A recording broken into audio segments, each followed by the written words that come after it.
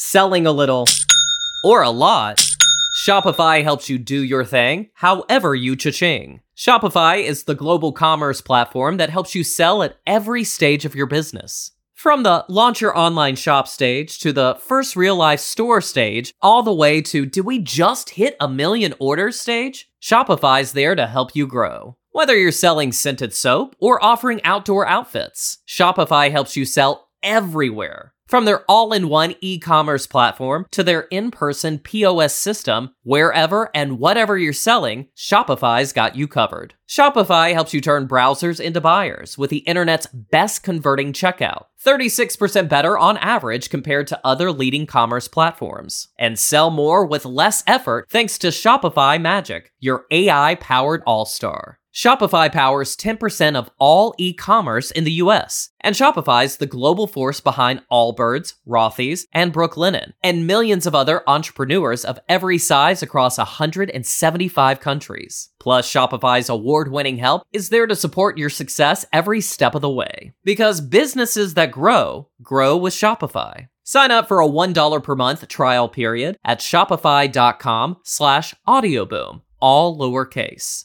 Go to shopify.com/audioboom now to grow your business no matter what stage you're in. Shopify.com/audioboom.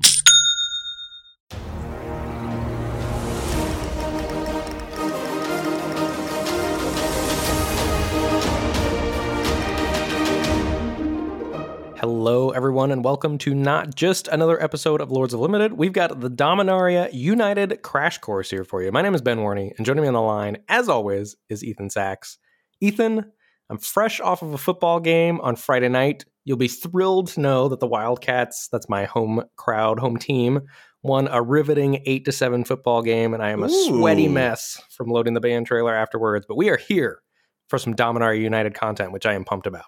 Well, you'll be happy to know that I have spent all day knee-deep in Scryfall looking at every card from Dominaria United over and over and over again to get us ready for today's episode. Heck yeah, me as well. I did a few hours after school of prep, and I feel locked and loaded to talk about Dominaria United. It looks so sweet. I don't want to spoil it too much because I'm sure we're going to have a lot of wheeling and dealing to do throughout the episode today, but I think one thing that we're going to agree on is this set looks really promising. I have not been this excited about a format in a long time, I think. I agree completely. This looks completely amazing. It looks bonkers. It looks like there's synergy. It looks like there's a lot of power at uncommon. It looks like there's an appropriate amount of power at common. It looks like there's a lot of sweet build-arounds at uncommon and rare. A lot of rares that are powerful, but not too powerful. I think this has the makings of a very good format. I don't want to be no GOAT talk or anything yet like that, but this is looking super-duper solid.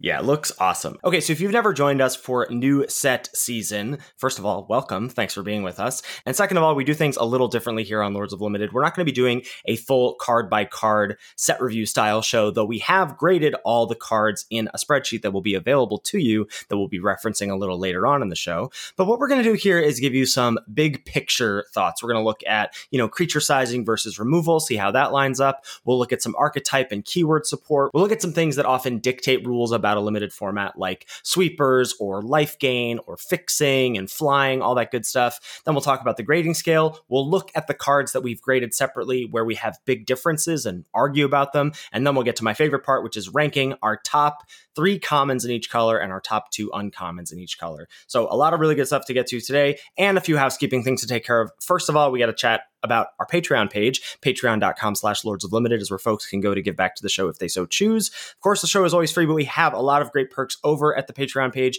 and everybody who gives back to the show via the Patreon gets access to the Lords of Limited Discord, which is the place to be for 24/7 limited tech support, as we say each and every week. And we also say that new set season is the time to get in on the Discord. If you want access to a bunch of like-minded individuals chatting about what's the play, what's the build, the card evaluation, big picture stuff for Dominaria United is popping off. We expect that to continue through the first few weeks of the format going live. And of course, like the trophy channel that we always talk about, the Discord's a great place to be. And there's a lot of other sweet perks over at the Patreon page as you move up the reward tiers. And of course, we want to welcome our new patrons the first week that they join. So this week we're welcoming Stuart, Nate, Steven, Scott, Kevin, Mike, Conrad, Johan, James, Jose, Brian, and Justin. Thank you, thank you, thank you. We really appreciate your support. Cannot say thank you enough. Those folks know what's up. They're getting on the Discord at the start of a format, and you should too. One of those perks is also early access. Since we're recording on Friday evening, can folks expect this hot off the presses? I know you're getting ready to go on vacation. Yes, well, I guess my plan is to edit this on the plane tomorrow morning, so this might be in people's inbox as early as Saturday afternoon. Ooh, love to see it. Yeah. Show is also brought to you by Channel Fireball, channelfireball.com. Best place to go for anything and everything you need magic related,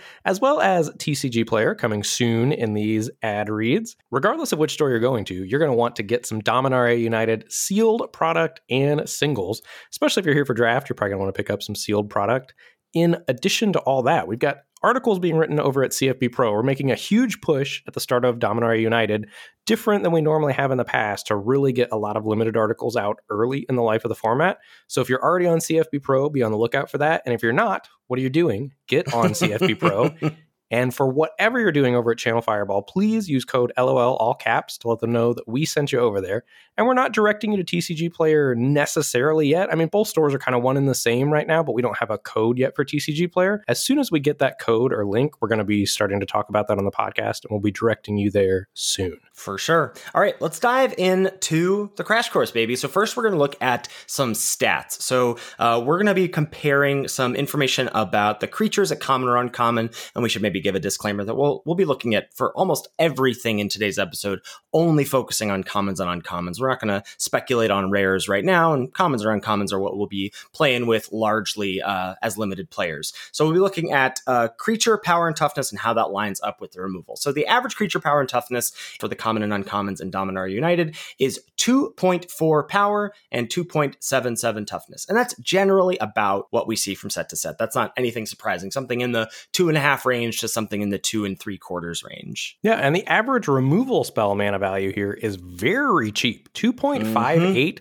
in comparison to Alchemy Horizons Baldur's Gate, which was a 3, which is also pretty cheap. So the average cost that you're going to be paying for those creatures, mana value average cost for a creature is 3.23. So on average, you're getting about a half a mana cheaper for removal. It looks like there is some premium removal in this set. Absolutely. And I will say, as we've sort of seen in past sets, like Neon Dynasty was a little tough with all the sagas that then flipped into creatures. Like counting power and toughness and counting mana value in a set full of kicker and cost reductions on big creatures that exist throughout the format. So I would take the stats here with a little bit of a grain of salt, but I agree, we have some really premium looking removal spells. So we're going to get into what all those specific removal spells hit. We're going to take a look at how the removal lines up with the toughness of creatures and what percentage of creatures each removal spell hits as we go up the curve. So we're going to kick things off with X1 creatures here. We've got 16 total creatures with toughness 1, which is 16% of the creatures overall at common and uncommon. And we've got a few cards here that are going to punish X1s. First of which is Resolute Reinforcements. This is 1 and a white for a 1/1 flash, and when it ETBs, you create a 1/1 white soldier creature token.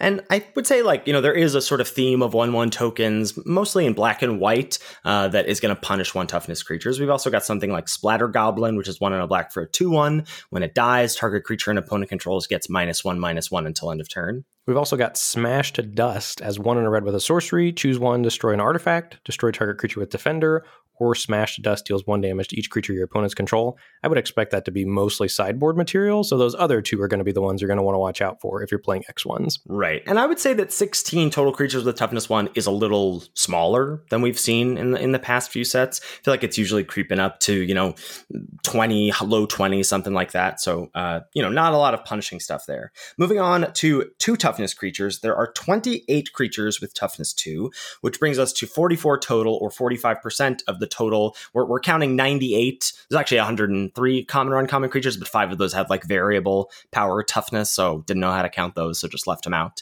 So that's about 45%, so a little less than half of the creatures that common or uncommon have 2 toughness. And what are the removal spells that hit that? Well, we've got Tribute to Urborg, which is 1 and a black for an instant. Target creature gets -2/-2 until end of turn. If the spell is kicked, kicker cost is 1 and a blue, that creature gets an additional -1/-1 until end of turn for each instant and sorcery card in your graveyard. We've also got Flowstone Infusion, which is single red for an instant. Target creature gets +2/-2 until end of turn. There's also Meteorite bumped down to common this set. That's 5 mana for an artifact. Taps to add 1 mana of any color, and when it enters the battlefield, it deals 2 damage to any target. We've also got Cut Down, which is likely going to hit a lot of these cards. This is black for the instant. Destroy target creature with total power and toughness 5 or less. Yeah, so then once we move up to like X3s, X4s, and X5s, it's actually just red removal that gets specific about, deal 3, deal 4, deal 5. Because a lot of the removal, as you said, looks premium, but a lot of the removal just sort of hits anything, regardless of its size. Love hearing that. So for X3s, we've got Tried and True Lightning Strike, 1 and a red for an instant. Lightning Strike deals 3 damage to any target, and that's at common. And that's going to hit 29 creatures with toughness 3, or 73 total creatures, bringing us up to a whopping 74%. I don't think we can overstate how incredible Lightning Strike looks in this format. You remember last week when I was like, is there a world where Lightning Strike isn't like the best red common? And you were like, no. There isn't. And you were right. You were right about that. Yeah, Lightning Strike looks real good. This next spell also looking really good. So this is going to hit creatures with toughness 4, and we have 16 creatures in total with toughness 4, 89 of the creatures that this is going to deal with in total. So 91% of total creatures. This is basically killing most things in the format that aren't gigantic. We've got Herloon Battle Hymn. This is 2 and a red for an instant with kicker white. Herloon Battle Hymn deals 4 damage to target creature or planeswalker. If this spell was kicked, you gain 4 life. Woo, so good. Moving up to 5 toughness, we've got 7 creatures with toughness 5. That's 96 total, 98% effectively everything. And something that targets 5 toughness specifically is Jaya's Fire Nado, 4 and a red for a sorcery, deals 5 damage to target creature or planeswalker, scry 1. So just getting that sort of like, big clunky red removal spell there. Are you any more excited about this knowing that it hits almost everything? Not really. I also am not either. I just wanted to pose the question. I was like, oh no, what am I walking into here? No, just wanted to check. Okay. And then we've got a bunch of stuff that just straight up deals with everything, no matter what their sizing is. So there's 1 creature with toughness 6, 1 creature with toughness 7, and a bunch of removal spells to deal with anything. For sure. And in the spreadsheet that has all of our grades, there's also a tab for removal spells. You'll see what we've listed there. We're going to talk about removal in just a second. And there's also a tab for combat tricks / creatures with flash, if you want to check that out as well. One other little category I wanted to check out, there is a removal spell called Destroy Evil. It's 1 and a white for an instant at common, and it says choose 1, destroy target creature with toughness 4 or greater, or destroy target enchantment. And I was like, I wonder how many creatures there are with toughness 4 or greater. Well, there's 26. So about a quarter of the commons or uncommons are going to get hit by Destroy Evil. Of course, that's like, saved for any kind of kicker bonus you might get or whatever. So about a quarter of the creatures. So I would say likely relegated to the sideboard as well. Yes, I would expect that for sure. All right, moving on to removal specifically. Here's just some general factoids about the removal. So we've got 19 removal spells at common and uncommon, exactly the same as Horizon's Baldur's Gate, pretty typical amount of removal. As we said before, the average removal cost is 2.58, about half a bump down from Baldur's Gate, where it was 3 mana value for the average removal. And we've got a split of 11 removal spells at common and 8 at uncommon. Very typical there as well. For example, Alchemy Horizons Baldur's Gate was 12 at common and 7 at uncommon. And, noteworthy things about the removal in the set, white, black, and red with the lion's share as usual. I would say very noteworthy is that white has 2 Oblivion Ring effects, 1 at common and 1 at uncommon. That's a sort of enchantment, enters the battlefield, exiles a creature until that enchantment leaves the battlefield. And then 2 ways to interact with tapped creatures. Again, 1 at common and 1 at uncommon. Yeah, there's actually one that costs a single white mana that destroys a tapped creature. I'm very curious to see how good that ends up being. Yeah, for sure. I mean, it's tough because that's sorcery speed, right? So you're always getting hit by the thing, but the cheapness there cannot be understated. Yes. And green also has a bite spell at common, which is where you reach out and do damage equal to the power, as well as a fight spell at uncommon for a single mana. And then blue has Rona's Vortex. That's the uncommon single blue bounce spell, but has kicker for 2 and a black. If you pay the kicker, then you put that creature on the bottom of its owner's library instead. Really good removal spell there. The rest of blue's ways to interact is effectively counter magic. So we didn't count that towards this, but we've got that listed here. A couple reprints in Essence Scatter, which counters creature spells, and Negate, which counters non-creature spells. And Essence Scatter is looking real good in the format.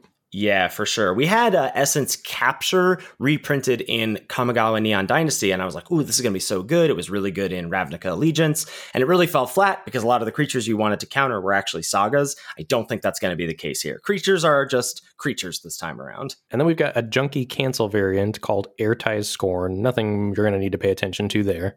And then Protect the Negotiators is a 1 and a blue counter target spell unless its controller pays 1 for each creature you control. It also has a kicker cost of white. If this spell was kicked, create a 1/1 white soldier creature token, which is quite good.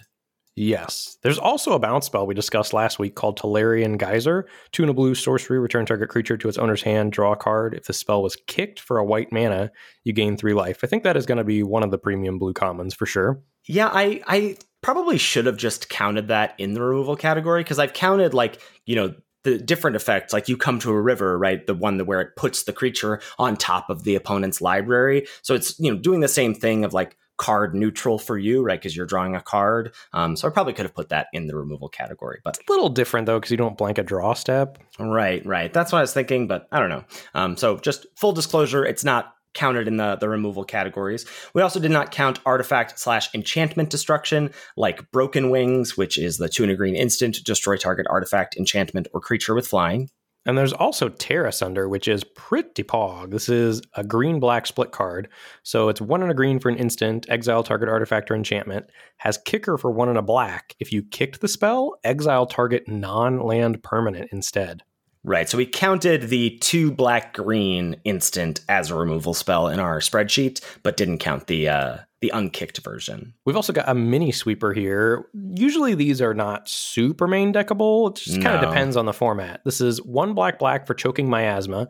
This is a sorcery that says all creatures get -2/-2 until end of turn. It's got kicker for a green, and if you kicked it, you get to put a +1/+1 counter on a creature you control. It's kind of nice there. So like if you can kick it, you can save one of your X2s, which makes this a little more playable, I think. Yeah, for sure. And I wonder if that's going to be main deckable. We'll have to wait and see. And then there's an Active Treason variant. We'll talk about that a little later. And a clunky Defender Tapper. So none of that. Oh, excuse me, sir. What? I love the Defender theme. How dare you call it clunky? No, sorry. The clunky was for the Tapper, not the Defender theme. I am fully on Defender board as well. I mean, this Tapper, it costs 3 mana to tap. I guess that's probably clunky. And it's a 1 mana 0/3. But neither part of this card is good.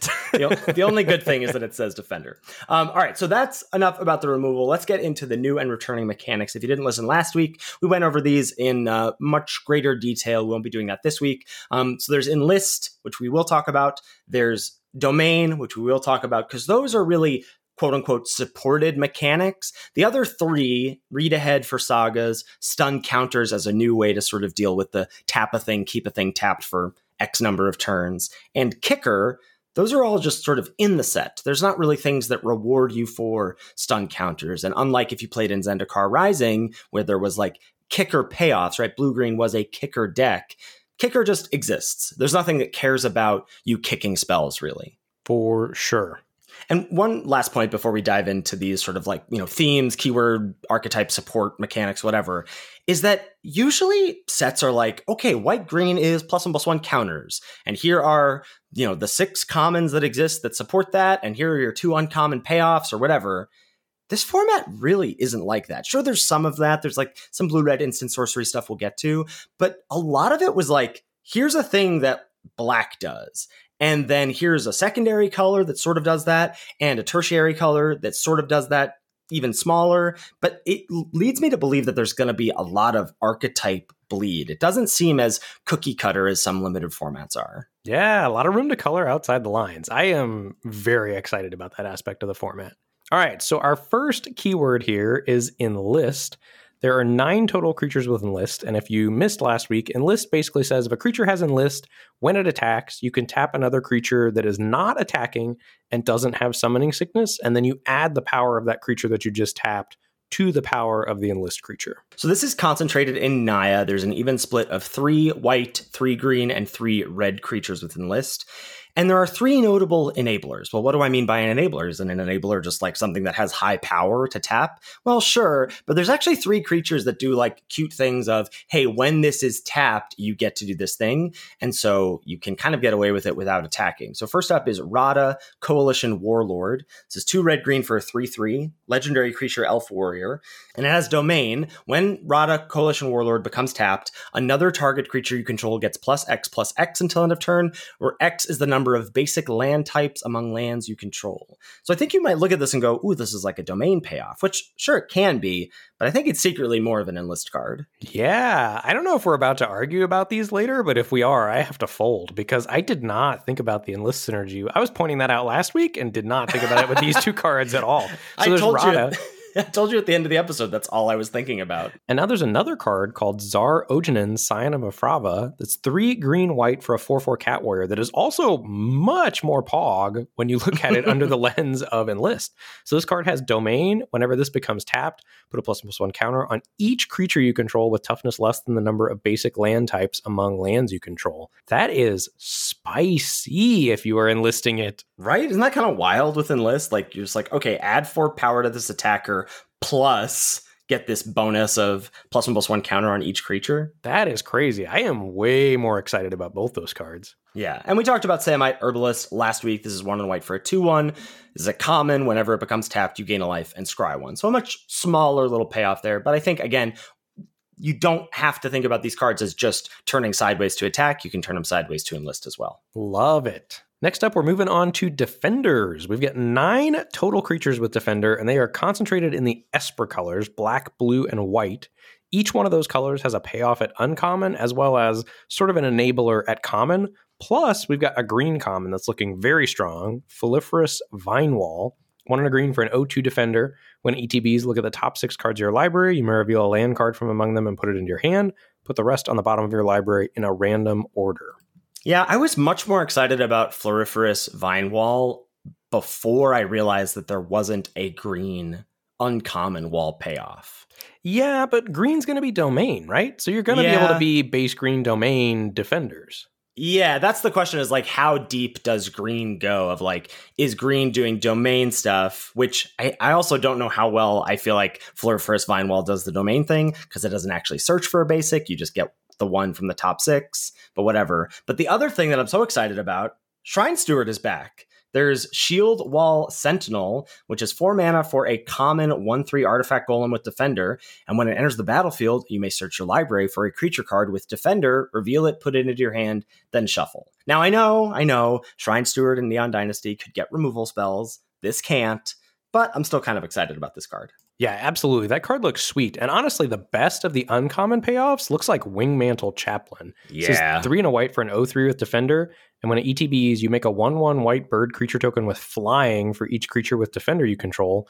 And whenever you cast another Defender afterwards, or it ETBs afterwards, you make another 1/1 white bird creature token with flying. So no matter what order you draw your Defenders in with this, you're going to get those birds. This looks like a real and serious payoff for the Defender deck. Absolutely. Next up, we've got instants and sorceries. And this is a great example of that sort of like color bleed thing I was talking about. So there's 17 cards that care about instants or sorceries. And it's not just like, well, it's blue-red. It's concentrated in blue. Both blue-red signpost uncommons care about it. There's a few red cards that care, but then also so does some blue-white gold cards, and so do some black cards. Like, it's everywhere but green in the set, but concentrated in blue for sure.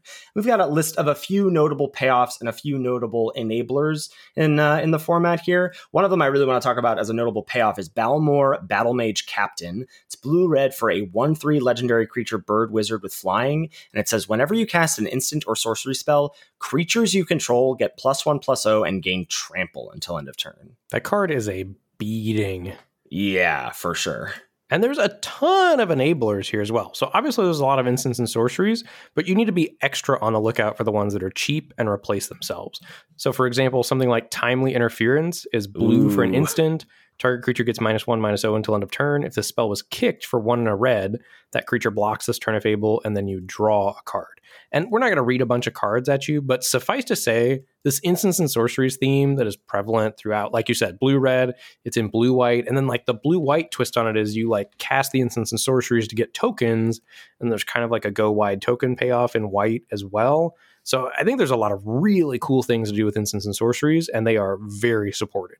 I don't think we disagreed about this card, but I want to chat about it because I think it's really tough to understand, or at least it was for me. You know, grading the cards usually is sort of like I'm just humming along, and then every so often there's a card that makes me like record scratch, and I like read over it again and again. And Fires of Victory was one of those. So this is 1 and a red for an instant. It says if this spell was kicked, the kicker cost is 2 and a blue, you draw a card. Fires of Victory deals damage to target creature or planeswalker equal to the number of cards in your hand.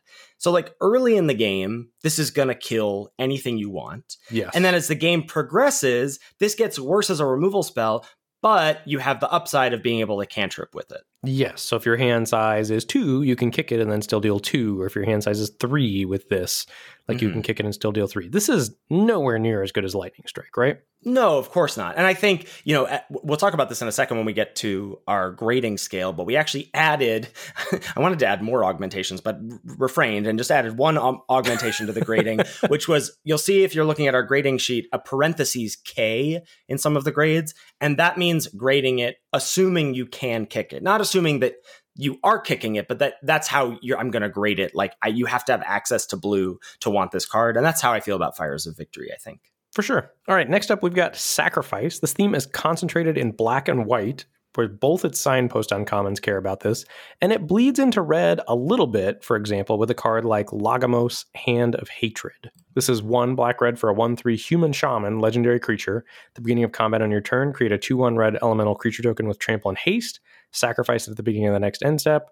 Then you can tap, search your library for a card, put it into your hand, then shuffle. Activate that ability only if 5 or more creatures died this turn. So basically for limited, probably not activating that ability. If you are, either your deck is super sweet or something went horrifically wrong. One of the two. No in between. But the free token as sacrifice fodder is awesome to be able to potentially sacrifice in the middle of the turn to get yourself some benefits, or just sacrifice triggers when it dies at the end step. And if you're like me, every time you hear like, ooh, there's a sacrifice theme, it's like, okay, where's the act of treason? Well, we have one. It's called In Thrall to the Pit. 3 and a red for a sorcery. Gain control of target creature until end of turn. Untap that creature. It gains haste until end of turn. That's all text we know about before. But it also has kicker for 2 and a black. And if the spell was kicked, sacrifice that creature at the beginning of the next end step. So sort of a steal and sack built into one card. I don't love that card. It's pretty expensive, and there are not a lot of free or cheap sacrifice outlets. No, not a lot. There are a lot of sack outlets and multiple repeatable as well. We'll talk about Gibbering Barricade a little later. There's also a card called Phyrexian Warhorse, which is 3 and a black for a 3/3. You can pay 1, sack another creature to give it +2/+1 until end of turn. It also has a kicker cost of a white, and if you kick it, it comes along with a 1/1 soldier token buddy. And then notable enablers, we've got about 6 listed here. We're not going to read them off, but effectively 3 in white and 3 in black that I noted that are like either, things that make free 1/1s or, additional 1/1s or things that can trip when they come into play. So you're happy to sacrifice them, that sort of thing. All right, that brings us along to the graveyard. Black, as usual, cares a lot about the graveyard with cards that fill your graveyard and cards that care about types in your yard, either like creatures, maybe their mana value, other sorts of things like that, or just instants and sorceries being in your graveyard. And there's a good bit of recursive spells. You'll see there's like a Zombify variant that returns a creature from your graveyard to the battlefield. There are a few Raise Dead effects, either as just some spells attached to creatures, or Gravedigger variant, like a creature that comes into play and returns a creature from your graveyard to your hand. So you'll have a lot of ways to, maybe mill yourself and then grab those spells or creatures out of your graveyard back into your hand. And both of the black-green and the blue-black signposts care about the graveyard as well in some way. 2 of those are actually also helpful to fill your graveyard as well, which there aren't a ton of ways to do in the format. So first up, we've got Vihar Medallion Desecrator. This is blue-black for a 1/2 Merfolk Wizard legendary. Tap, draw a card, discard a card. If you discarded an instant or sorcery card this way, each opponent loses 1 life and you gain 1 life. And then it has the ability to sacrifice itself. You may cast target instant or sorcery card from your graveyard this turn. That spell will be put into your graveyard, exile it instead. Activate this only at sorcery speed. I love how you left me with this card to talk about, which is Urg, Spawn of Turg. Black, green for a star 5 legendary creature frog beast. Its power is equal to the number of, wait for it, land cards in your graveyard. There's this weird medium supported lands in your yard thing that's sort of in like Jund colors. This set is wild, man. And it says at the beginning of your upkeep, look at the top card of your library. You may put that card into your graveyard, so you effectively get to surveil every turn.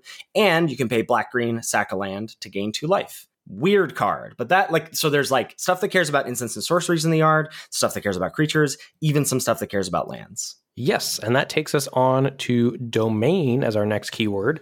We've got 16 total cards with domain. Almost all of them are in green, plus a common in each other color. So a few notable payoffs here. First up is Joda's Codex. This is 5 mana for an artifact. It has domain 5, tap, draw a card, and it costs 1 less to activate for each basic land type among lands you control. I hope that card is sweet, but it seems really sweet. If you can get that to if the domain deck can consistently be, not consistently, but if you can get a domain deck that gets, all basic land types and you're just drawing an extra card for free every turn, that's a pretty big gain. Card is either going to be horrifically clunky or very powerful and not a lot of in between, I think. When we had pretty niche style grades, like build around C+, which is, I believe, what we both gave that card, that made me feel better about my evaluation of it. Yeah, because it's not good enough to make you go ham for domain, but right. Once you are doing domain things, I think you're actively interested in putting a Joda's Codex in your deck. At least I am to start the format. And then if it's too slow or too clunky, you would adjust. But my initial read on the card is that if you're doing this thing and you successfully get domain, that is a card you want in your deck. We'll talk about Territorial Morrow when we get to our grading differences, but I do want to talk about Nail Avazoa Aeronaut. This is 2 green-blue for a 2/4 with flying, and green-blue is where domain is sort of concentrated, or green-blue seems to be what cares about domain in a way. And this has domain when Nail Avazoa Aeronaut deals combat damage to a player. Look at the top X cards of your library, where X is your domain, and then you put up to 1 of them on top of your library and the rest on the bottom in a random order. Then if you've got the full domain, 5 basic land types among lands you control, draw a card. Card is powerful. There's actually an uncommon of each green X color pair that cares about domain. Yes. Well, but except some of them, I think the red-green one that we talked about before, I feel like that's more of an enlist card. The green-red and the green-white one that had domain, I think, are more enlist than domain. For sure, yeah. Yeah. And what enablers are there for domain? Well, that brings us to the fixing. And I think, I could be wrong about this, my initial take is that because domain exists in the set, fixing that doesn't grab basic land types is going to generally be worse than stuff that fixes your mana but doesn't affect your mana base. I would like to second that proposal. Ooh, okay. I thought I was going to get some pushback. I'm happy to hear it. So, Ben, we were talking about it last week. We haven't seen any mana fixing. Where's the mana fixing? Oh, there's got to be an Evolving Wilds variant. Well, WotC did us 1 better, or I should say 10 better, in that there are 10 common ETB tapped dual lands. Well, they don't gain you life, but they do have both basic land types. So the white-blue one taps for plains or island, and it is in fact a plains and an island itself. Yeah, these dual lands existing is a huge boon for domain in the format, right? So theoretically, you're going to be able to get domain with just 2 of these duals and 1 other basic. And then there are some ways to search them up as well, right? So cards that say search up a basic land cannot go get these duals. At least that's our current understanding. But there's also wording on cards like, for example, Sprouting Goblin. This is 1 and a red for a 2/2 with kicker of green. And it says when it ETBs, if it was kicked, search your library for a land card with a basic land type, reveal it, put it into your hand, then shuffle. And then it also has the ability red, tap, sacrifice a land, draw a card. But anything that's got that text of search your library for a land with a basic land type, those are going to be able to grab those ETB tapped duals that are like, for example, Swamp, Mountain, or whatever. Right. Or something like Scout the Wilderness says, search your library for a basic land card, put it onto the battlefield, tapped, then shuffle. I don't think that can grab one of the dual lands. Yes. And then there's a few non-basic fixers. I think we're actually going to talk about one of these in the artifact section, but we've got Relic of Legends as an uncommon mana rock that taps for any color. Meteorite we talked about already. That's the deal to 5 mana rock. And then we'll talk about Salvaged Mana Worker a little later. There's also a couple ways to look at the top X cards of your library and find a land, but we're not technically counting that as fixing. But I am pretty jazzed about that 1 and a green 0-2 with Defender. I really want to be, but I don't think that card's going to be good. Boo. I know. Next up, we've got Incidental Life Gain. There is actually a good bit of Incidental Life Gain in white and black. 5 and 5 from each at common or uncommon, plus the gold uncommon that has the, like, whenever a creature ETBs for you, gain a life, and whenever it dies, your opponent lose a life. Then blue and red each have a common with white Kicker that adds life gain. We've actually talked about both of those, the blue bounce spell and the red burn spell at uncommon. Green also has a card that is Pog-ers. This is Mossbeard Ancient. Huge dumb thing for the format. Actually, not even that dumb. This is 5 GG for 7/7 with Trample, and when it ETBs, you gain 5 life. Move over, Honey Mammoth. There's a new kid in town. There's actually only one creature with actual lifelink. This is Phyrexian Missionary. It's 1 and a white for a 2/3 with lifelink, and you can pay 1 and a black for the Kicker cost. And if you kicked it when it enters the battlefield, you return a creature card from your graveyard to your hand. There's not any life gain payoffs, though. We were thinking maybe there was a life gain theme based on how much we saw last week in the previews, but there's only one card that cares about it. That is Knight of Dawn's Light, 1 and a white for a 2/2 first strike. If you would gain life, you gain that much life plus 1 instead. And then it has 1 and a white to pump itself +1/+1 until end of turn. But nothing, it's going to give you some sweet synergy for gaining life. You're just going to be able to gain life to not die, which is also the sweetest synergy. Life gain just has synergy with your own life total. That's right. Next up, we're looking at sweepers. There's a lot of mini sweepers. And what I mean by mini sweepers, we talked about one of them already, Choking Miasma. That's the 1 black. All creatures get -2/-2 until end of turn. So there's a few of those actually variants at rare.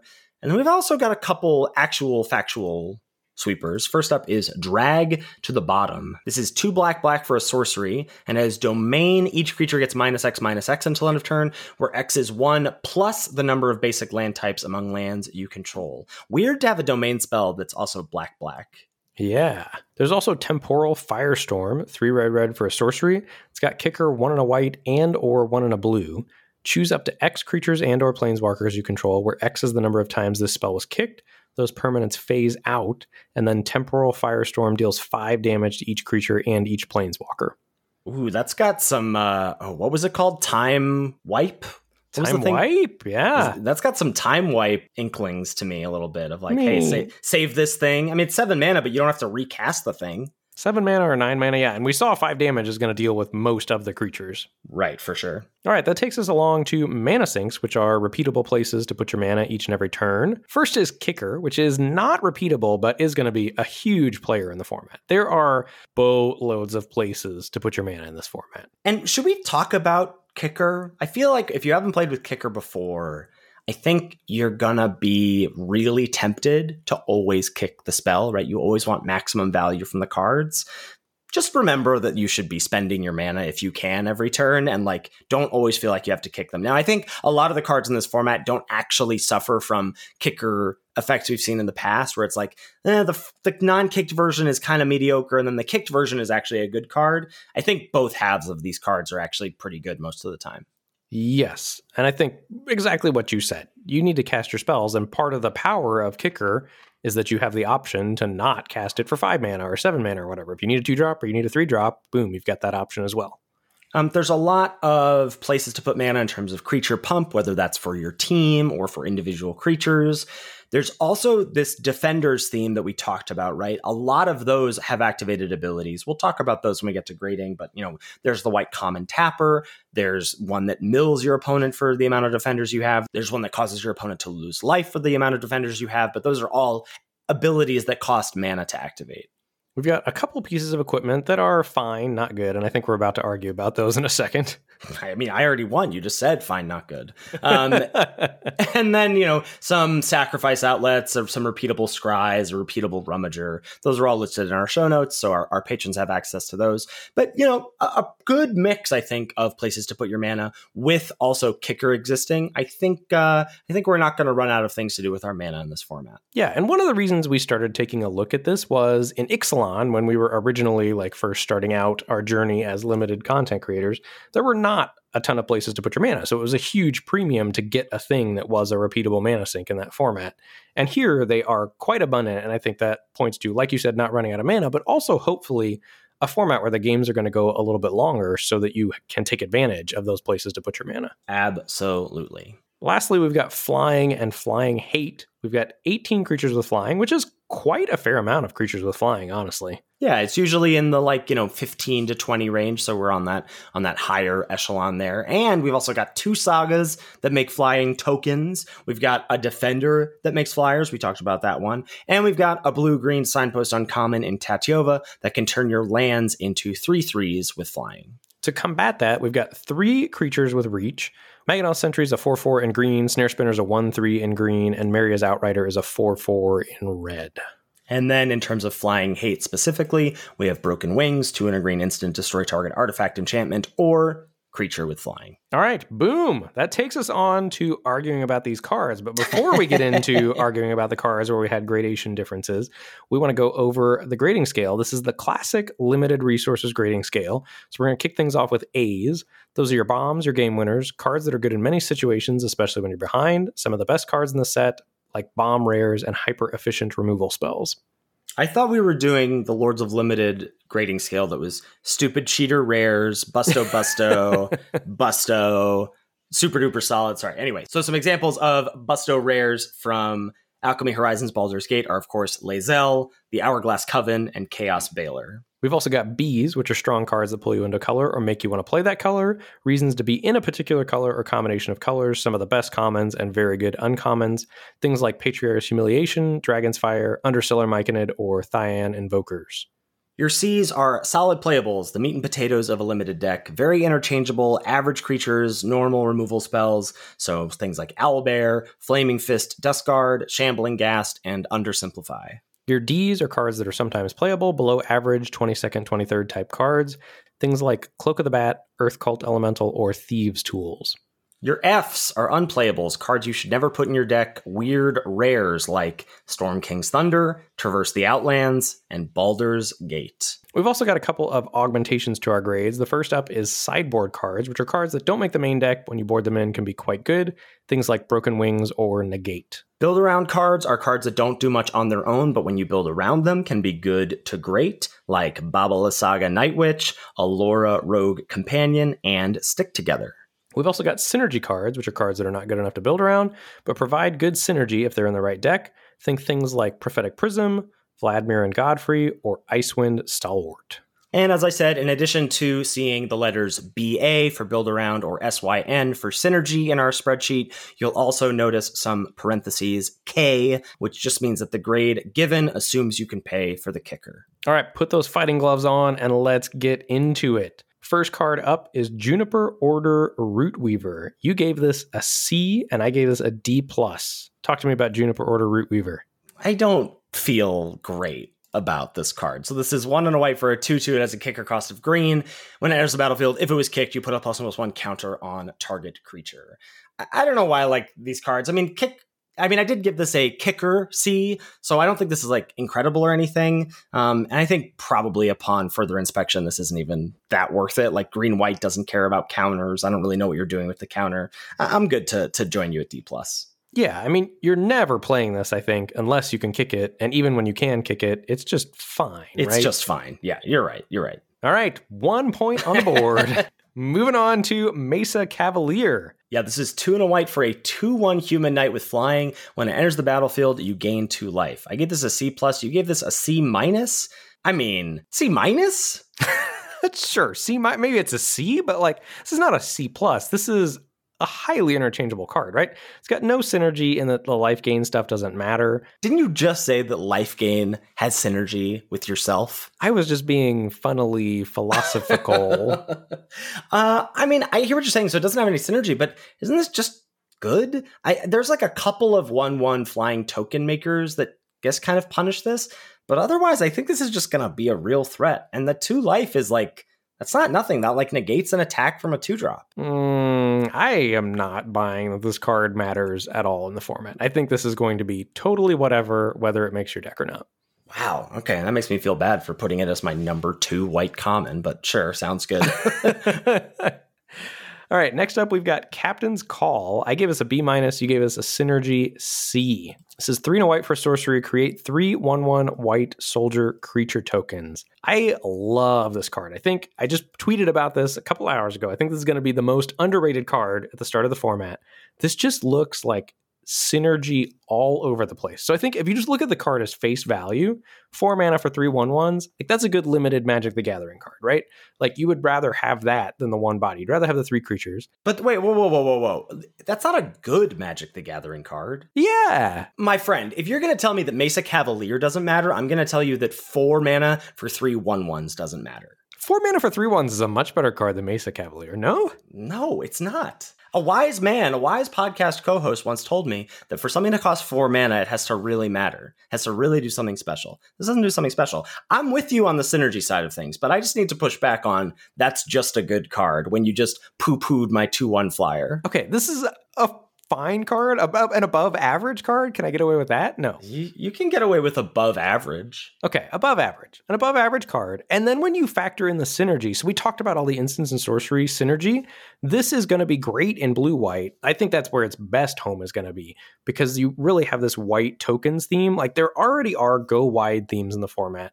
This is going to intersect with white-black as far as giving you a bunch of sacrifice fodder. I just think this card is much like Forbidden Friendship was in Ikoria.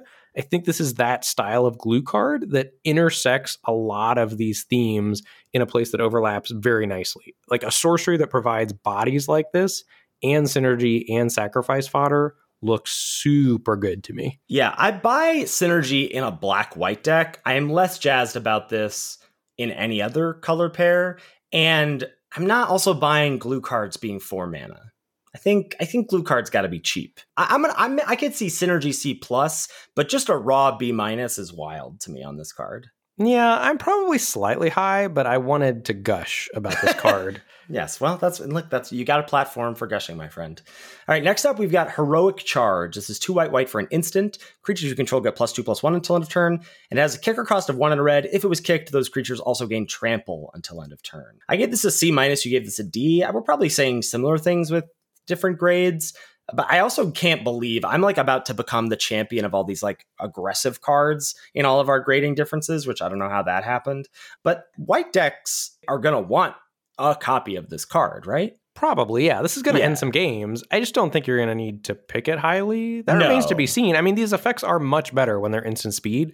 And so, I could see D+, C-. I do think we're saying the same thing with different grades. Like a card that you will include in white decks as a one of. Yeah, for sure. Okay. That moves us on to blue. First up, we're going to look at a card that I think I agree with you here. I think I'm a little too hot, but I wanted to just highlight it to talk about it. This is Impulse. It's a reprint. This is 1 and a blue for an instant. Look at the top 4 cards of your library, put one of them into your hand, and the rest on the bottom of your library in any order.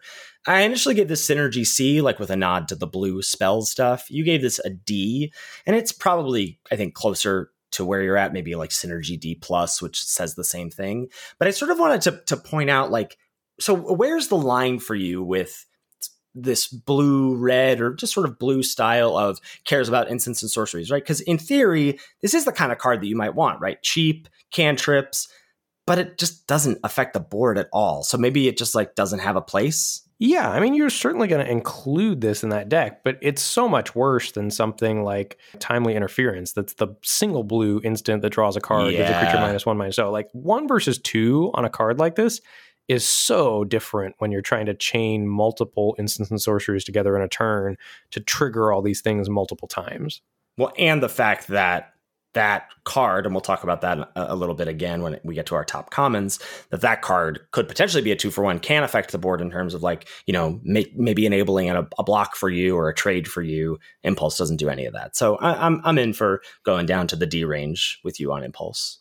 All right, next up, we've got Academy Wall. I gave us a Synergy C. You gave us a Synergy D+, so I'm higher. Academy Wall is 2 and a blue for an 0/5 with Defender. Whenever you cast an instant or sorcery spell, you may draw a card. If you do discard a card, this ability triggers only once each turn. I think if you are in the Wall deck, this is one of the highest toughness walls for the least amount of mana. And I think we've seen there's not a lot of high-powered things. Like this is going to, when it comes down on turn 3, halt your opponent's offense pretty well. Now, the one thing it doesn't do is like discourage attacks by X1s or X2s by having some amount of power and toughness. But the fact that this is kind of like 2 and a blue, a removal spell for one of your opponent's attackers, while also being a defender that sits on the battlefield, while also helping you rummage to find some other things every once in a while. I just think this does enough that it's going to be a card you're actively interested in if you're in the Defender's deck. Yeah, you had me until you said actively interested in. I think even in Defenders, this seems so junky to me. But maybe I'm wrong. Maybe the 5 toughness thing could be the breaking point here. But this just seems like Clunk City to me. I mean, I don't think it's premium. I gave it a grade of a C. But I think if you're playing Defenders, you're going to have copies of Academy Ball in your deck, and I think you're going to be happy about it. Yeah, I don't think I'm going to be happy about it. That's my feeling right now, at least. Okay. Next up, we have Phyrexian Espionage. 2 and a blue for a sorcery, draw 2 cards, so just straight up divination. It also has kicker cost of 1 and a black. If the spell was kicked, each opponent discards a card. This is a throwback to, what was it called? Like Probe, I think? It was like 2 and a blue, you like draw 3, discard a card, and then it had kicker of 1 and a black. And if it was kicked, I think your opponent discarded 2 cards, or maybe the kicker was 2 and a black. Anyway, so it's like a mini version of that. But I gave this a D+. You gave this a C. My friend, divination is no good anymore. I mean, OG Dominaria, divination was one of the best commons. It's true. Does this set look like OG Dominaria to you? It does not look exactly like that to me, but I think it looks like you're going to want to hit land drops. And a card like this that helps you hit land drops, I think I am not writing off. I'm assuming this is playable until proven otherwise, I think, in the format. And you like this a full letter grade more than Impulse? Yes, you're getting some card advantage for only 1 more mana. I think if you're in that blue-red deck, for example, and you're turning to filler-esque cards for your instants and sorceries, I would much rather be getting some card advantage than card selection, I think. See, this is what we're going to have. I have to remind myself this because I always forget.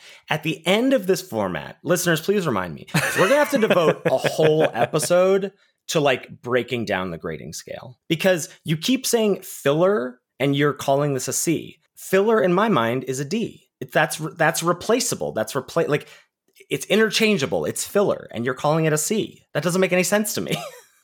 Our definition of C's, according to what we read off, C's are solid playables, the meat and potatoes of a limited deck, very interchangeable, average creatures, normal removal spells. That card is very interchangeable. You're focusing on one aspect of the like 6 descriptors of C's.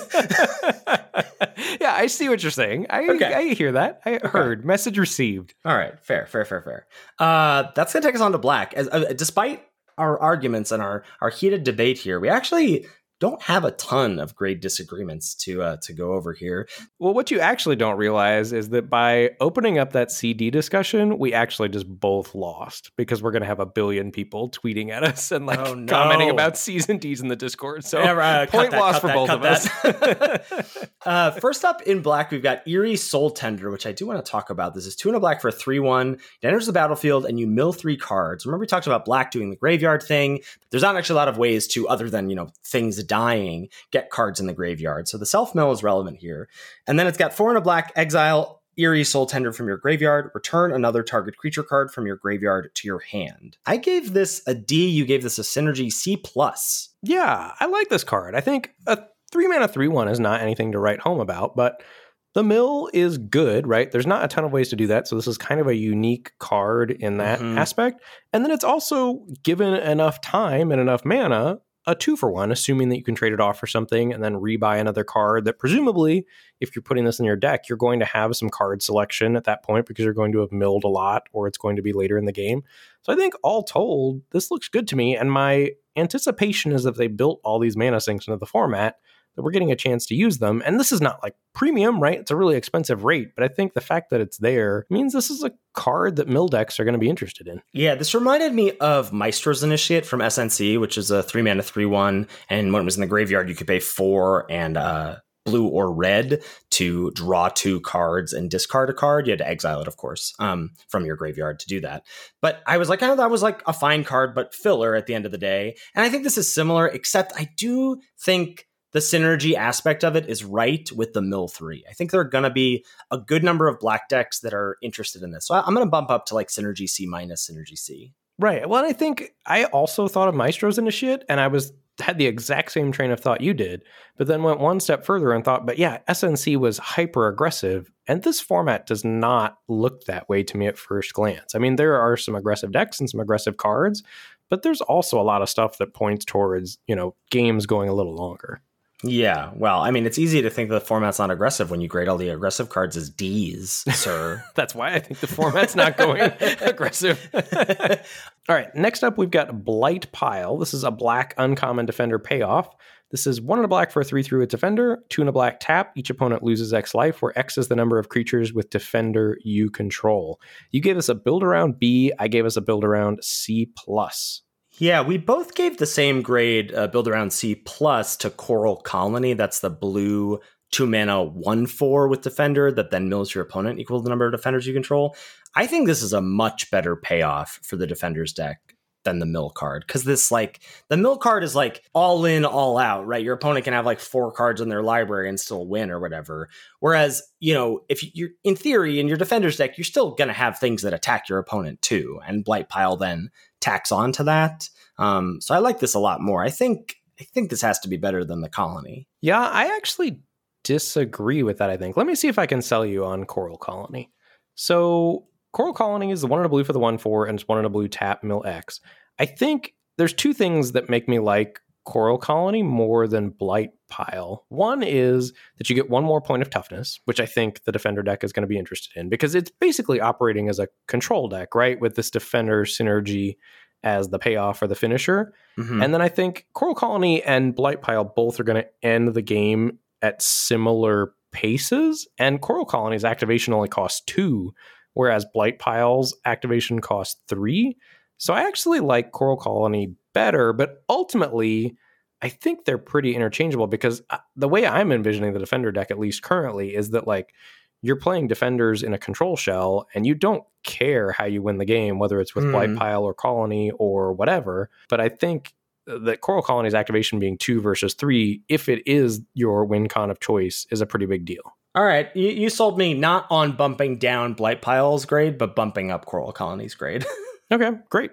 I mean, I'm very excited about the Defender's deck. I just don't think that neither one of these push me into the Defender's deck. I think the card that's going to push me into the Defender's deck is the white payoff that makes the 1/1 flyers. Yeah, I mean, maybe that's true. Maybe I shouldn't be as high on the blue or the black one, but I feel like the black one is pretty good.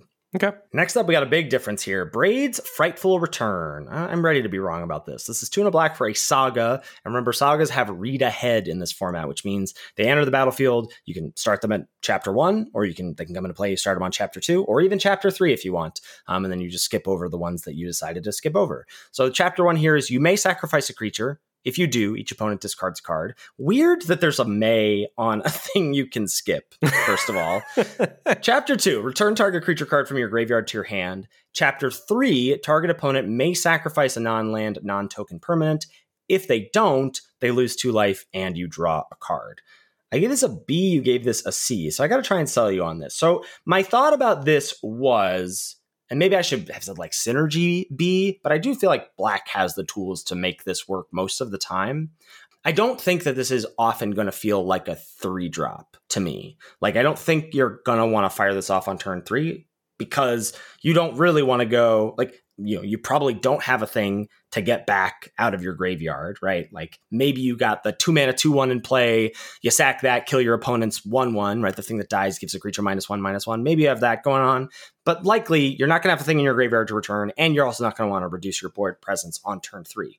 But if you play this later, this does turn into a 2-for-1. I'm thinking you just skip over chapter 1, you just use it as a raise dead, and then either they sack a thing or you get back a thing. Or they sack a thing or you draw a card. All right. Are you ready, listeners? We have our first, let me ask you this. There it is. Yes. Of the grading scale. So let me ask you this, Ethan. If we move back to blue and Phyrexian Espionage, you gave it a D+ for just a straight up on turn 3, 3 mana, draw 2 cards. You're selling me on this convoluted way to maybe get a 2-for-1 late in the game with Braid's Frightful Return. I think this card looks clunky as all heck and very hard to set up. I could see running it in a black deck that has some sacrifice synergy, but even there, I don't think it's great. Like later in the game, your opponent's gonna have things to discard. It's very unlikely that you're gonna nab their last thing. Now, maybe this card's more relevant if lands matter and you really want to hit land drops. I could see this card being a bit better then, but I just don't think if you don't like divination in this format, you could possibly like Braid's Frightful Return. This looks like a bad divination to me. The joke I want to make is, yeah, it's filler. It's a B. No, but but I think you're right. I think this is, I like this better than divination, but this is hard to set up and it's probably clunky. I was like, it's a 2-for-1, but it is a clunky, hard to set up 2-for-1. I still contend that divination is poop because this at least kind of affects the board. Not really, I guess. Not really. Well, it affects the board. To play around this in a million different ways. It affects the board in that you sacrifice your own board in chapter 1. I think if you're making a case for this being a good card, it is on the back of this is a synergistic card. Yeah, that's fine. I'll go synergy C+. I did say I was ready to be wrong about that card. Folding before we even went going. Yeah. All right, next up, we've got Shieldred's Restoration. This is 3 and a black for a sorcery with kicker of 2 and a white. You return target creature card from your graveyard to the battlefield. If this spell was kicked, you gain life equal to that card's mana value. Otherwise, you lose that much life, and then you exile Shieldred's Restoration. You give this a D. I give this a kicker C. I just need to, I want to, before you sell me on this, I'll have you know, I gave this a D before I realized that unkicked, you lost that much life. Wow. You just thought it was 4 mana return a creature from your graveyard to the battlefield? I just thought it was zombify with this like, and if you want to pay 7 mana to zombify something, you can gain a little bit of life. Then I realized that it was 4 mana return the thing and lose that much life. This card is bad. I mean, it's not great. I think if you're paying 7 for it, it's a pretty powerful effect. Now, like No, it isn't. That's so expensive. But the gaining life part is a big deal, right? Like, because ideally you're reanimating something good. I mean, like, I'm viewing this card as like a weird payoff for like an all-in reanimator deck, which is likely. Exist? I don't see a synergy or build around letter there, sir. Sure, it should have a synergy for whatever grade I put there, but like I'm picturing you're in like black, blue, green, splashing white, domain, like have some good rares, reanimate. Don't laugh at me. Wow. I'm just like, you're like, I'm picturing this, twice in a format style deck. So of course it's a C. Yes. It's filler. It's a C. Stop bullying me. I'm not bullying you. But yes, I am imagining this exactly what you said in a twice a format deck. So I suppose I will give it a D. I fold, good sir. Okay, all right, great. All right, that's going to take us on to a couple strong disagreements here in red. First up is Hammerhand. This is single red for an aura. Enchant creature. When a Hammerhand enters the battlefield, target creature can't block this turn, and it has enchanted creature, gets +1/+1, and has haste. I gave this a synergy C+. You gave this a D-. So I toyed around with this time giving, because it did seem like there were just a bunch of very aggressively slanted cards like Hammerhand, that I decided to give synergy grades to that, like with a nod to, hey, not every red deck wants this, but some aggressive red decks are going to exist. And I obviously different format, blah, blah, blah, but like Cartouche of Zeal from Amonkhet was this, had Cartouche, trial synergies, etc. But oftentimes just this card was really powerful or really impactful in very low to the ground aggressive decks. And it looks to me like that's going to exist again here. I think those decks are going to exist, but I think they are not going to be the default or the tier 1 decks. And here's what I want to ask you. Here's my second. Let me ask you this. Oh, no. So this goes in an aggressive deck, right? The most aggressive deck to me looks like either red-white or red-blue. I think this is more at home in red-white than it is red-blue, but I just can't imagine having room to fit a card that's not an instant or a sorcery in my red-blue decks. Like the fact that this is, yes, aggressive, but like a thing where you're going to already want a mix of threats and then instants and sorceries, and this not being either of those pieces makes it very hard for me to ever imagine putting this in a blue-red deck. And maybe I just don't understand aggro, but that's my thought process there.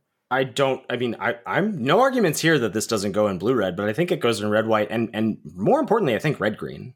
Red-green looks like garbage to me. I mean, so I am not I don't think I'm as good at like putting together a full picture as you are. And so, because like the fact that you're already sort of having thoughts about like, I don't think aggressive decks are going to be tier 1. Like, how do you know that already? I mean, I spent every available second I had today looking at the spoiler, which was about 3.5 hours. I'm not doubting that you do know that or that you can see that. I'm asking what like clues did you see that like made you think, I don't think aggressive decks are going to be that good? I mean, I think there's a lot of incidental life gain. I think there's a lot of good control cards and like removal that's effective at combating what the aggressive strategies are going to want to do. And I think the best aggro deck looks like blue-red spells to me. And I am very excited about blue-red spells, but I don't think Hammerhand goes there, which is why I'm not excited about Hammerhand, if that makes sense. And I've seen the red-green Stompy deck, but like red-green's gold uncommons look very weak to me.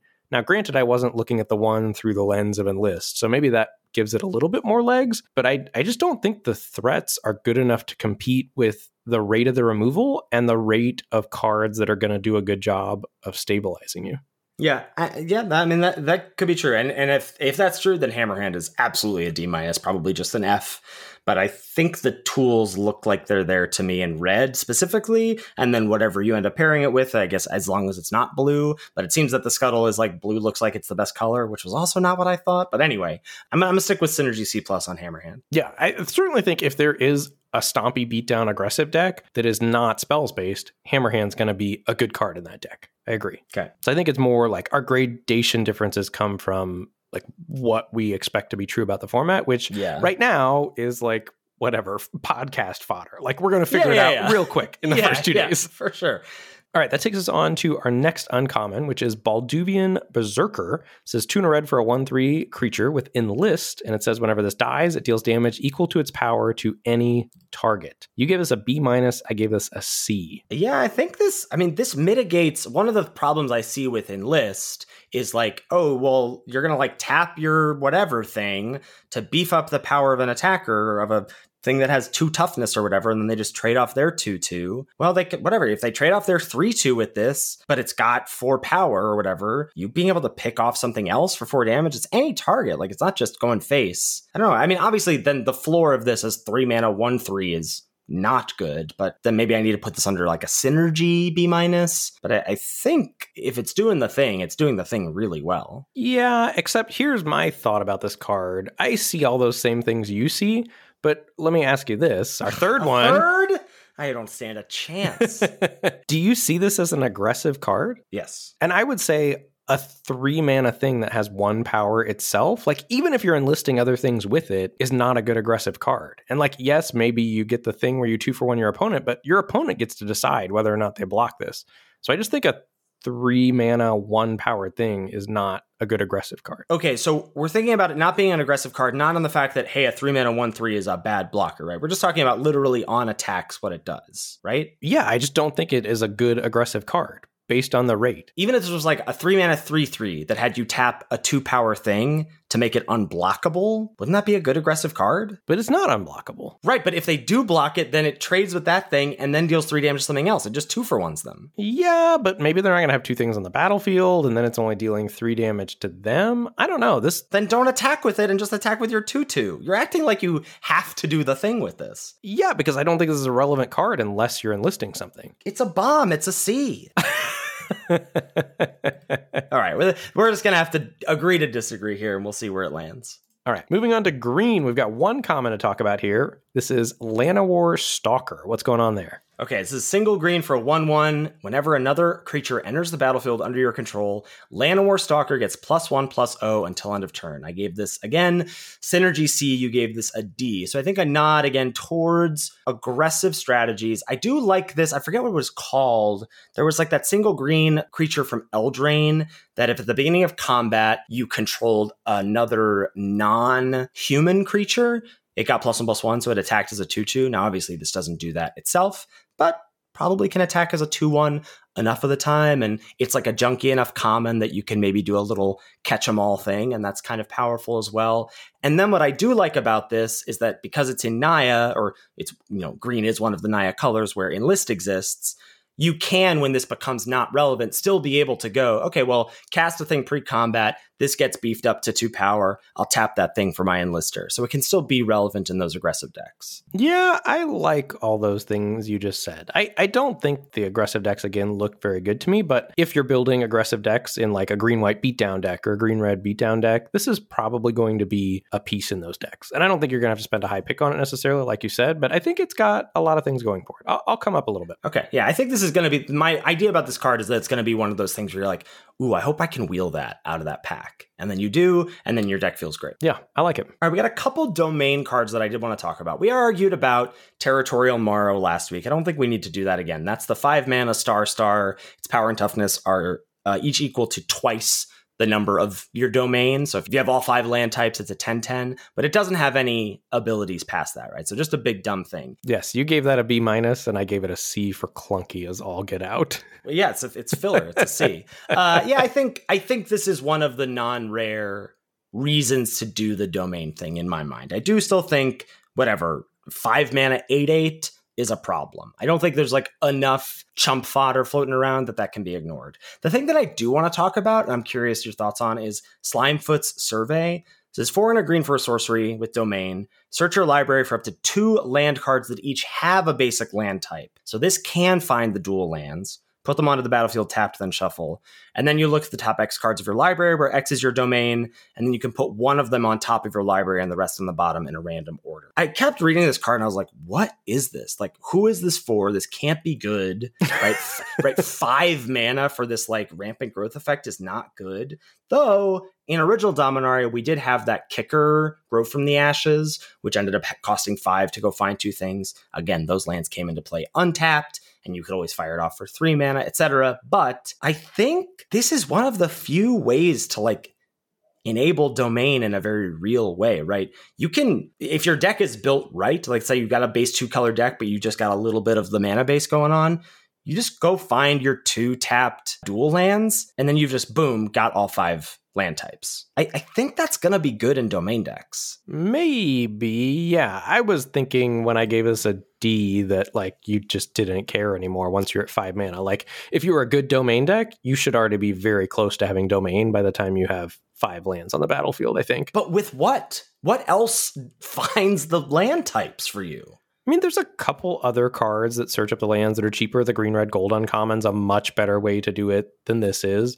And like, you're gonna just have an opening hand, ideally, with a dual and 2 basics, and then you've got 4. I mean, you're gonna be a 3-colored deck. I don't know. I see those decks as being pretty aggressively multicolored. I think like heavy base 1 color and then like a smattering of others is how I was picturing it. But the scenario you're setting up for Slimefoot Survey, I could see as well, like where this is your way to turn on domain. And that makes it make a little more sense to me. I still don't think it's a good card, but I buy what you just said about it.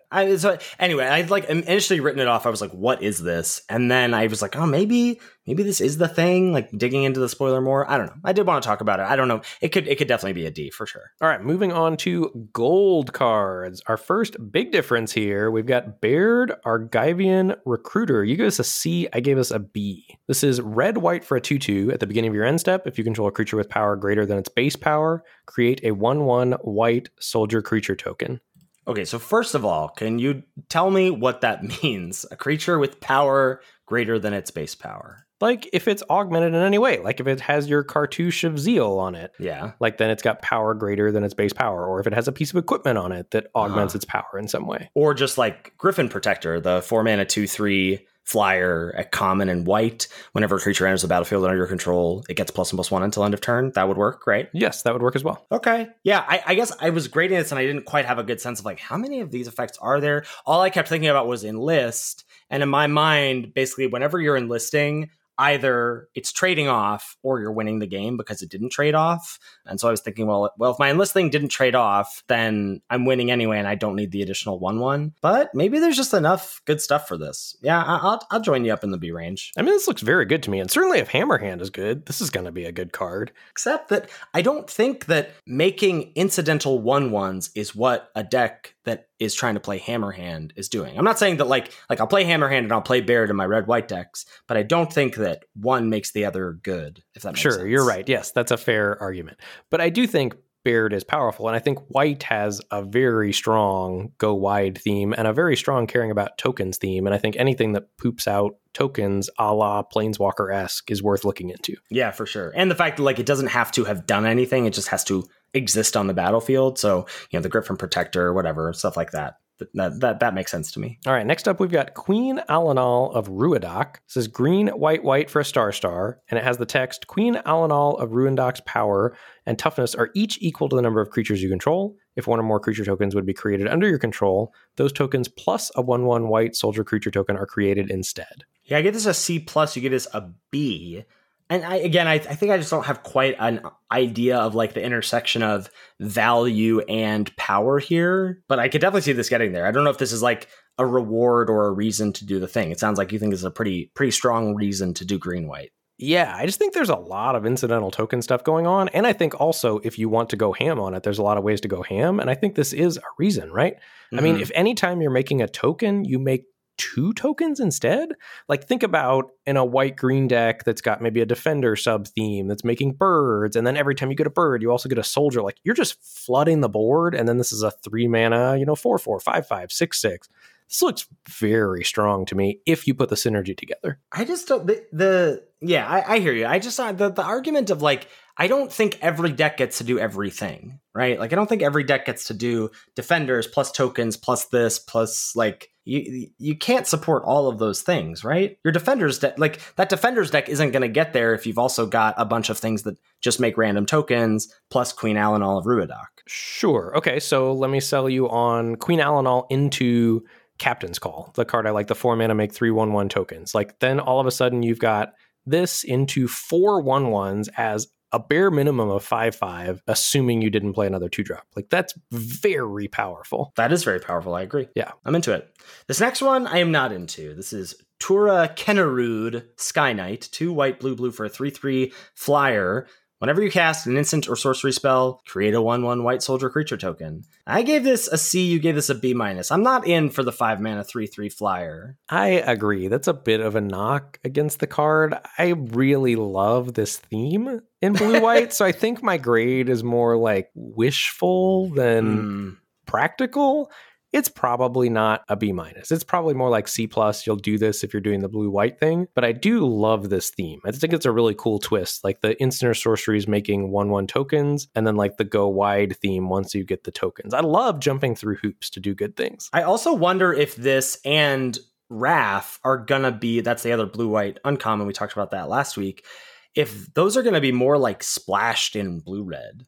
Or I don't know if there's going to be like those Jeskai spells decks, or if there's going to be bleed there, or then there's going to be 2 flavors. There's like one that's hyper aggro blue-red spells, just get them dead quick with the uncommon we talked about. And then one that's more 3-color soup with splashing like Tura Kennerud. I don't know. I think the latter. I think what you described, where there's a hyper aggro one and there's one where you're a mix of all 3. And my current hot take about the format is it's going to be a Jeskai format, baby. Yeah, the love for, I came away from the spoiler being like, man, white's commons look great. White's commons do look great. Then I checked the Discord and everyone was like wild about blue, where I was kind of struggling to find what the number 3 blue common was. Like, I'm not happy with what I put. So I don't know, man. I think I missed some stuff there. Ooh, I love blue too. I mean, I like white, I like blue. I think red is very top end heavy and then falls off a little bit. All right, let's talk about a few colorless cards here. You like equipment now? I love equipment. What can I say? Vanquisher's Axe is our first disagreement here. 1 mana for an artifact equipment. Equipped creature gets +2/+0 and has an equip cost of 2. I gave this a D-. You gave this a C-. This is not a C-. It's like a D, maybe. I don't know. I like it in theory. It's probably not a good card. You know you're never putting this in a deck in the entire life of the format, right? I know. Okay. Good. Next up is Hero's Heirloom, which is going to be the same conversation, but this is a better card. This is 2 mana for an equipment. Equipped creature gets +2/+1 as long as equipped creature is legendary, which there are a lot of. It has trample and haste, and it has an equip cost of 2, as well as, we haven't talked about this yet, but there's a slot in every pack that's dedicated to a legendary creature. So that was the same in original Dominaria, right? Yes, I believe so. Okay, so I said D+, you said C+. Would you like to join me in the muck? Probably more like a C-. I do want to talk about this one. Salvaged Mana Worker. 2 mana for a 1/3 at common, and you can pay 1 to add 1 mana of any color, activate only once each turn. So this filters your mana for one color, but only once each turn. I gave this a D. You gave it a C+. I love this little guy. I wish it had Defender, but it would be too busted if it had Defender. I just think there are not a lot of great 2-drops in the format. And you had asked me one of the things that I had, why I was saying I don't think aggro is going to be good. I look at the 2-drops and I see a lot of 2-drops that aren't good aggressive cards.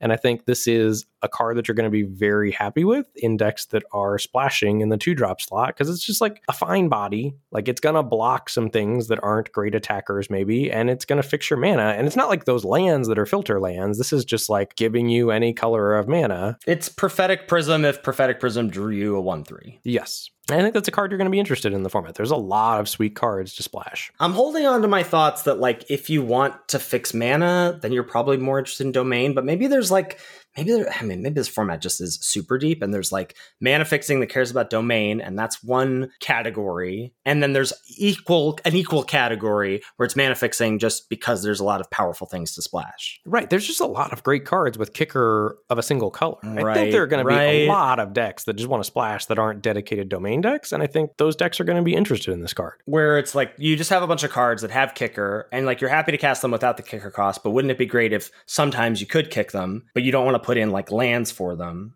Yeah. Right. And I think you're going to need 2s, and I think there's not a lot of great 2s. And maybe this isn't a C+, maybe it's just a C, but I do like the card. But it might be that the first copy is like, I mean, it's not going to be like Stonework Pack Beast levels of Busto, like in Zendikar Rising, but it might also have just a fact of like, hey, this is colorless. And so like the first copy is like good for #delay the decision, or you just know you want to pick up a copy of it in a lot of decks. I could see that. Yeah. All right. That is going to do it for our grade differences. I'm going to go, I need to pull a Rocky and say, cut me, Mick, after getting trounced by Ben there. But let's move on to grading our top 3 commons. So let's move on to ranking our top 3 commons and top 2 uncommons in each color. What do you got going on in white? Well, before we get into any of these, we need to say there are some takes in here. Oh, yeah. Some scalding hot takes. Make sure you have like a cup of ice water nearby, or maybe just a bucket of ice straight up, because you're gonna need to douse yourself a little bit here for some takes that we've got. All right, so we're gonna get into these top commons, and we got some feedback that it was a little confusing, bouncing back and forth, which I think both of us agreed with. So I'm gonna read down my white commons, and then Ethan's gonna read down his, and then we will discuss if there are things to discuss. So in white, my number 1 common is Citizen's Arrest. This is 1 white for the enchantment. When ETBs, exile target creature or planeswalker an opponent controls until Citizen's Arrest leaves the battlefield. Number 2, Argivian Cavalier. 2 and a white for a 2/2 with Enlist. When it ETBs, you make a 1/1 white soldier creature token. I think that is just everything you're going to want to do in white as far as like multiple bodies. You get the token. It's got the Enlist stuff going on. Really high hopes for Argivian Cavalier. And then number 3, I made room for Captain's Call. It's 3 and a white for a sorcery. Make 3 1/1 white soldier creature tokens. And then I gave an honorable mention, which is kind of cheating, to Take Up the Shield. 1 and a white instant. Put a +1/+1 counter on target creature. It gains lifelink and indestructible until end of turn. I think it is likely that Take Up the Shield is better than Captain's Call, potentially, but I want to start out loving Captain's Call. My top 3 white commons are, I have Citizen's Arrest as well in the number 1 slot. That's the removal spell. And then I diverted. I went for the classic filler, Mesa Cavalier, 2 and a white for the 2/1 flyer. When it ETBs, you gain 2 life. And then I put Griffin Protector in the number 3 slot. That's 3 and a white for a 2/3 flyer. Whenever another creature enters the battlefield under your control, Griffin Protector gets +1/+1 until end of turn. Yeah, Griffin Protector looks great. Also, I was trying to get that in there, and I just couldn't find room for it, but I love that card. Yeah, I was looking at white, and I had Citizen's Arrest as a B-, and then I had like 5 C+, and I was like, I don't know what to choose. So I like yours as well, and I don't feel super precious about mine. All right, that takes us on to the white uncommons. In the number 1 slot, I've got Phyrexian Missionary, 1 and a white for a 2/3 with kicker, 1 and a black. It's got lifelink, and when it ETBs, if it was kicked, return target creature card from your graveyard to your hand. So just like premium card, 2 mana, 2/3 lifelink, great. Playing that in every white deck, and then assuming you can kick this, it is uber powerful.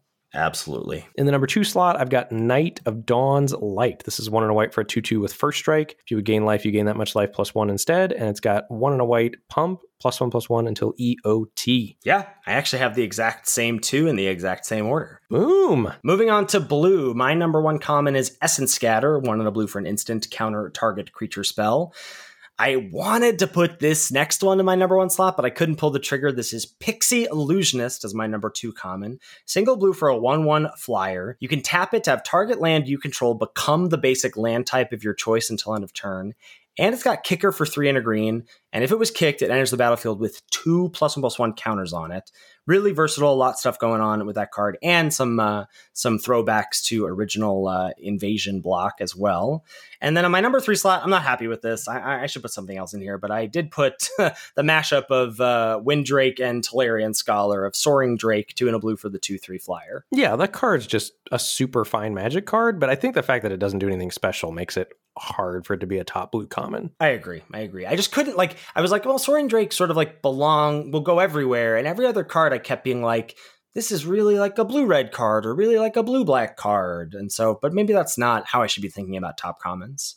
All right, blue commons. Is your seatbelt on, Ethan? Let me get some water here so I can be ready for these scalding takes. Number 1, I've got Timely Interference. Blue for an instant with kicker 1 and a red. Target creature gets -1/-0 until end of turn. If the spell was kicked, that creature blocks this turn if able.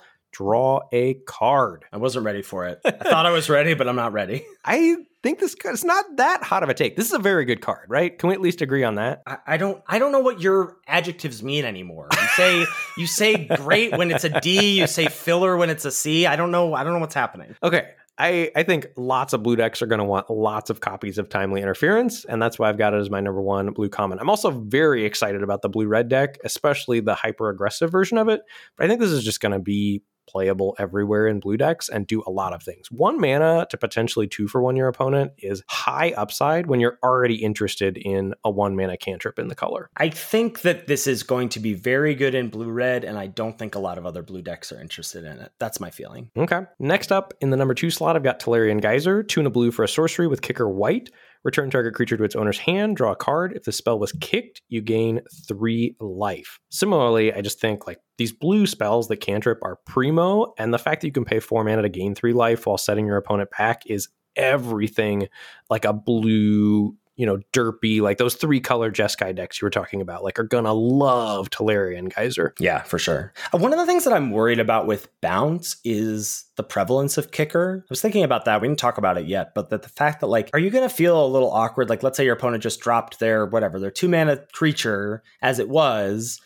You're not going to want to bounce that then and then give them the opportunity to then kick it later, right? You're not going to feel great about it, but if you've got a geyser, you've got a geyser. I mean, if you've got to use your mana, you use your mana, right? Right. Well, what I'm saying is, you could not have a geyser by not putting it in your deck. That's what I'm wondering if there's a world where that might exist. I hear you. I just am really excited about the blue spells that cantrip. And then in the number 3 slot, I've got Essence Scatter as well. But I want to talk to you about the Pixie Illusionist, because you see something in that card that I don't see. And I want you to talk to me, because I think you're probably right, because this is a very Ethan Sachs card. It just is. But when I look at that, I'm not excited about anything that card does. I'm not excited about the blue 1/1, to maybe chip in damage early. I'm not excited about using a card to switch the type of my lands. If I were doing that, I'd rather have the 1/3 artifact that filters mana through it. And then I'm also not excited about paying 5 mana for a 3/3 flyer. Right. So you're right that none of those things individually are good, but the fact that all of those things exist in one card,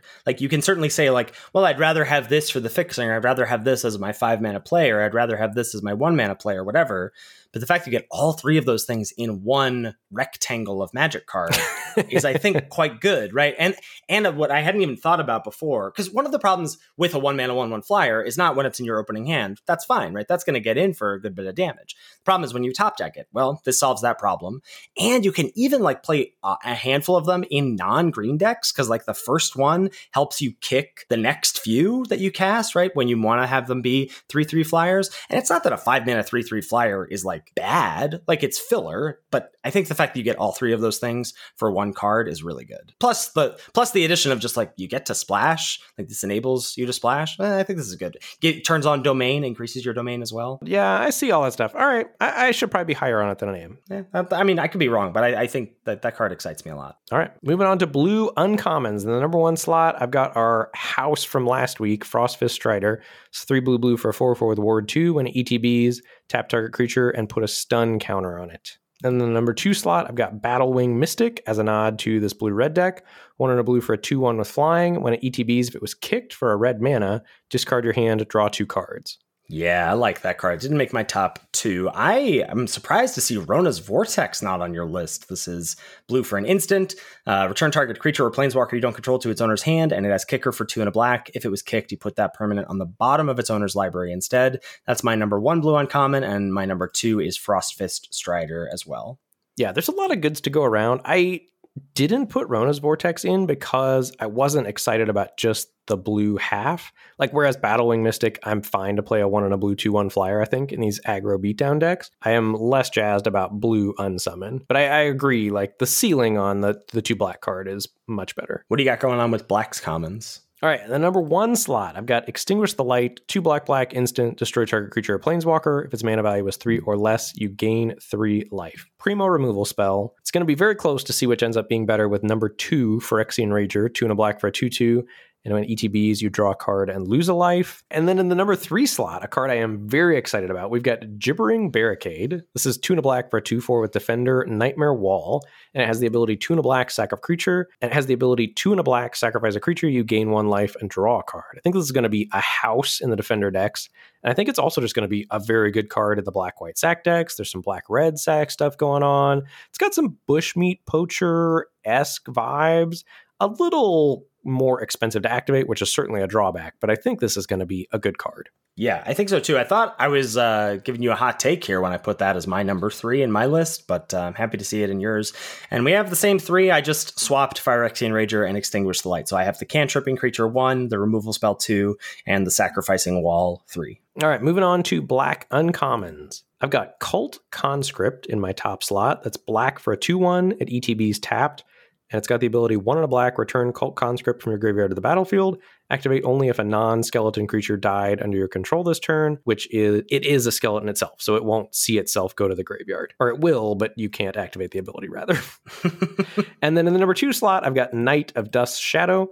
That's 1 and a black for a 2/2 with Menace. Your opponents can't gain life, and it's got the activated ability 1 and a black. Give it +1/+1 until end of turn. Yeah, I have Knight of Dusk's Shadow in my number 2 slot as well. In my number 1, I have Balduvian Atrocities. It's 2 and a black for a 2/3 with Menace. Has a kicker cost of red. When it enters the battlefield, if it was kicked, return target creature card with mana value 3 or less from your graveyard to the battlefield. It gains haste. Sack it at the beginning of the next end step.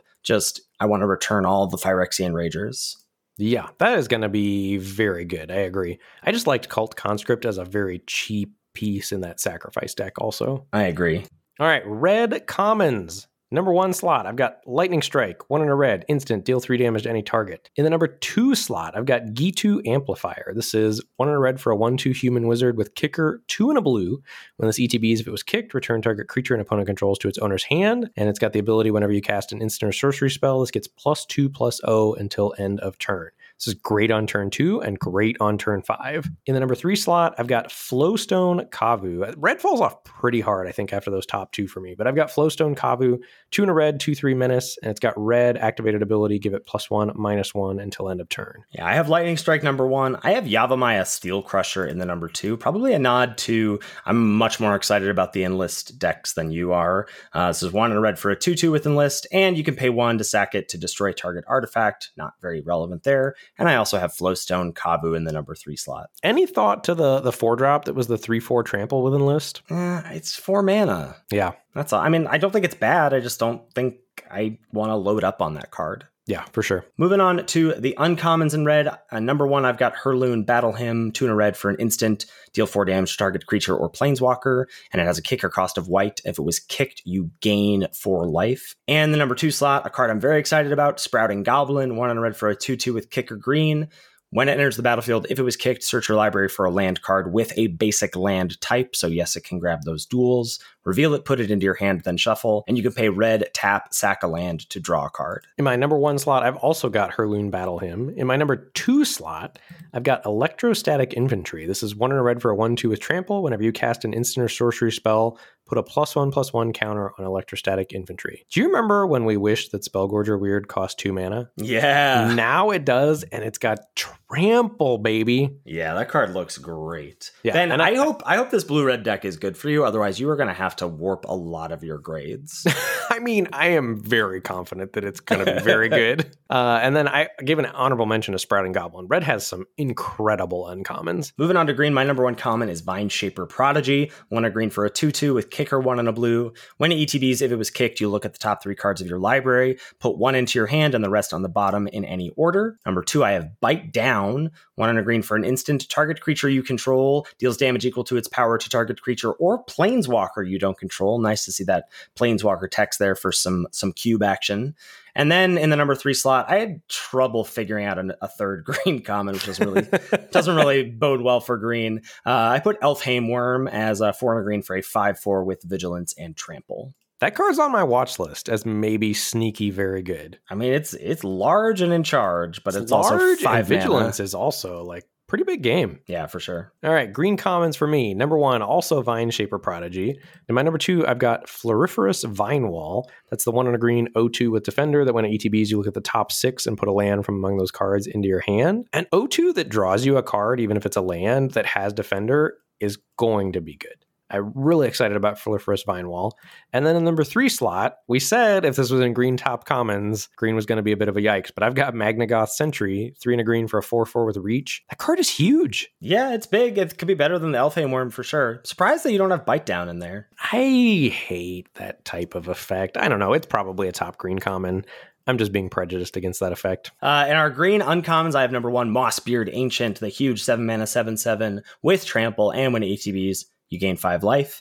And then in the number 2 slot, I have Tear Asunder, 1 and a green for an instant, exile target artifact or enchantment, but if you pay the kicker cost of 1 and a black when you cast it, you can exile target non-land permanent instead. Those are my number 1 and my number 2 as well. Whew. All right, we're creeping up on the 2-hour mark here, Ben, so I won't keep you much longer, but any final parting thoughts before we look towards the early access event next week and then the set going live on September 1st? This format looks incredible. I hope it lives up to my expectations or gets close to them, because if it does, I am going to be in love with Dominaria United.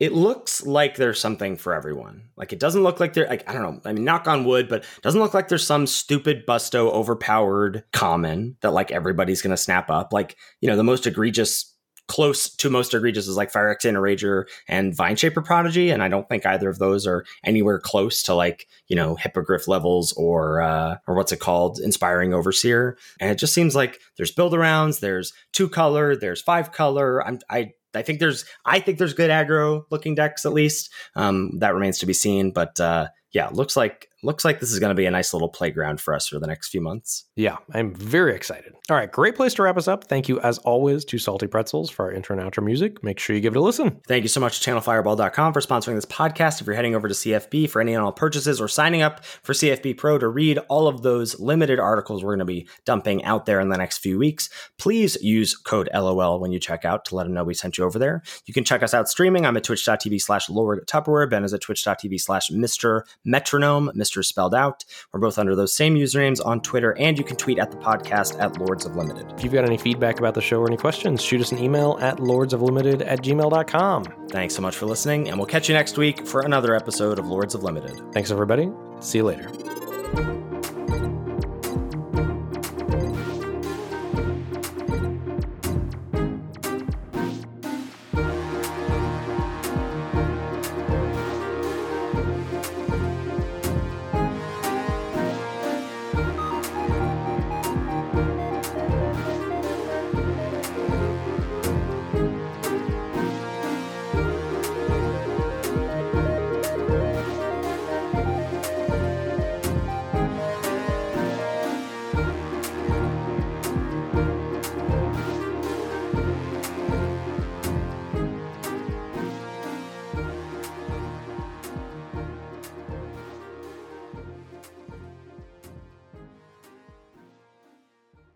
Sorry, I'm going to be...